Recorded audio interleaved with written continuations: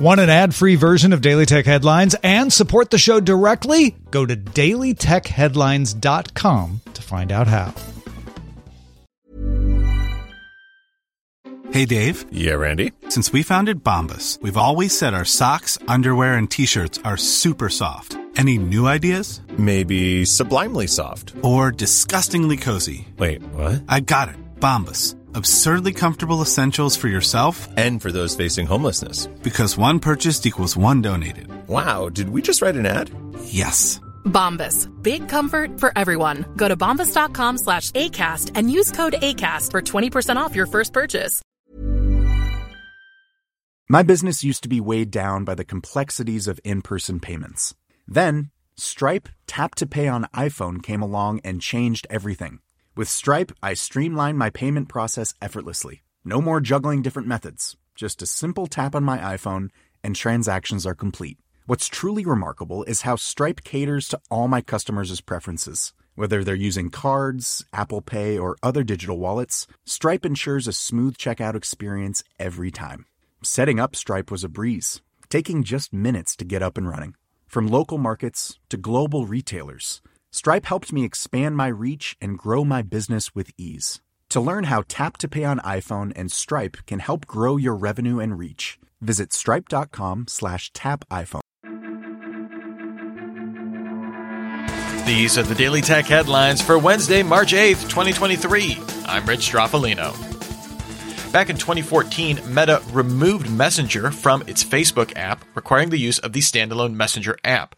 Facebook head Tom Allison now says it's testing reintegrating Messenger functionality to the main Facebook app, saying, "We want it to be easy and convenient for people to connect and share." It's not clear if Messenger functionality would return to Facebook's mobile browser version as well.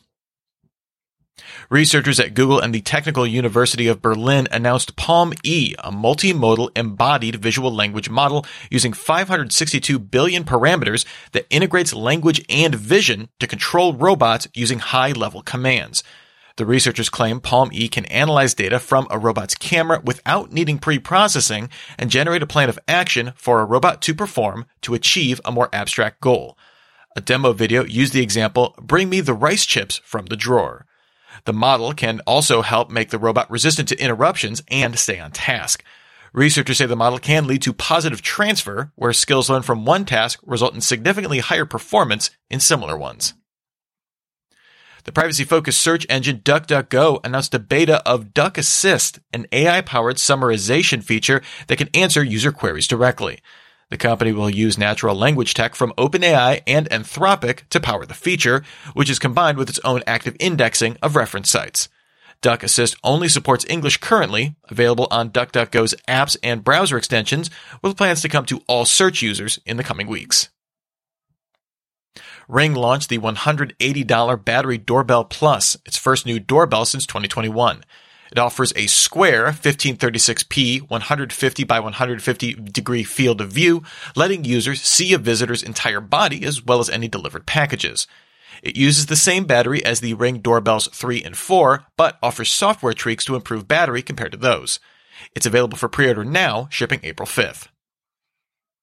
Panic announced that it will increase the price of its Playdate portable console by $20 on April 7th to $199. The company also announced the latest update to the Playdate will add a catalog system where users can buy and download games directly rather than sideload them. Sideloading will still be supported. Coinbase introduced a new wallet-as-a-service offering, which will support companies creating customized Web3 wallets in their own apps. The idea is companies can integrate Web3 wallets without sending users to another site to set up a wallet using a UI they're already familiar with. The service uses a cryptography technique called multi-party computation, which effectively splits wallet keys between the user and Coinbase, making wallet access recovery much simpler for end users. Last March, Twitter launched a version of its site as a Tor Onion service optimized for the privacy-protecting network. As of March 6, 2023, Twitter allowed its Tor certificate to expire. The Onion site shows a warning now about its expiration and delivers an error page. TikTok revealed a new set of security measures for Europe called Project Clover. This will see a third-party security company audit its data controls and practices and set up security gateways that determine which employees can access European user data. The company also announced plans for 2 new data centers in Ireland, along with a previously announced one in Norway. TikTok will migrate European user data to these servers, aiming for completion in 2024.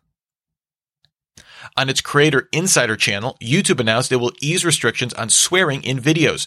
Back in November, YouTube updated its content guidelines to say videos with swearing in the first 15 seconds may be demonetized. The new policy will allow videos to be eligible for some ads if users use profanity within the first 7 seconds, unless used repeatedly throughout the majority of the video. YouTube also says swearing in background music won't get you demonetized, but swearing in thumbnails will. Twitch updated its policies on adult nudity, sexual violence, and exploitation to specifically ban synthetic, non-consensual exploitative images.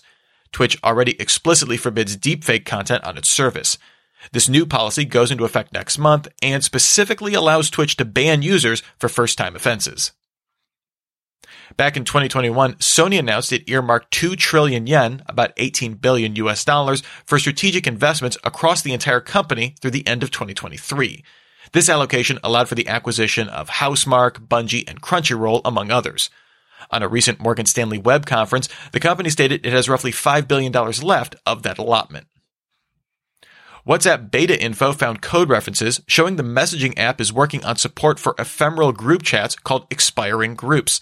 This allows a group creator to set an expiration date for the chat. The setting says that on the expiration date, users in the group will be prompted to clean up groups, so it doesn't appear to automatically delete them. Google began rolling out spatial audio with head tracking to its Pixel Buds Pro wireless headphones.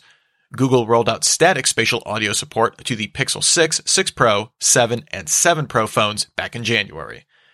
And finally, Google will hold its annual I/O Developer Conference as an in-person event on May 10th.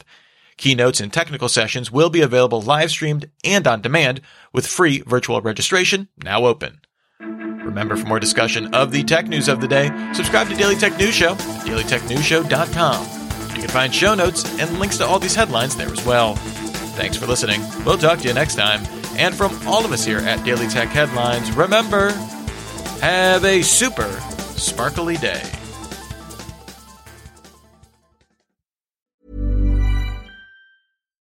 Here's a cool fact. A crocodile can't stick out its tongue. Another cool fact, you can get short-term health insurance for a month or just under a year in some states. United Healthcare short-term insurance plans are designed for people who are between jobs, coming off their parents' plan, or turning a side hustle into a full-time gig. Underwritten by Golden Rule Insurance Company, they offer flexible, budget-friendly coverage with access to a nationwide network of doctors and hospitals. Get more cool facts about United Healthcare short-term plans at uh1.com.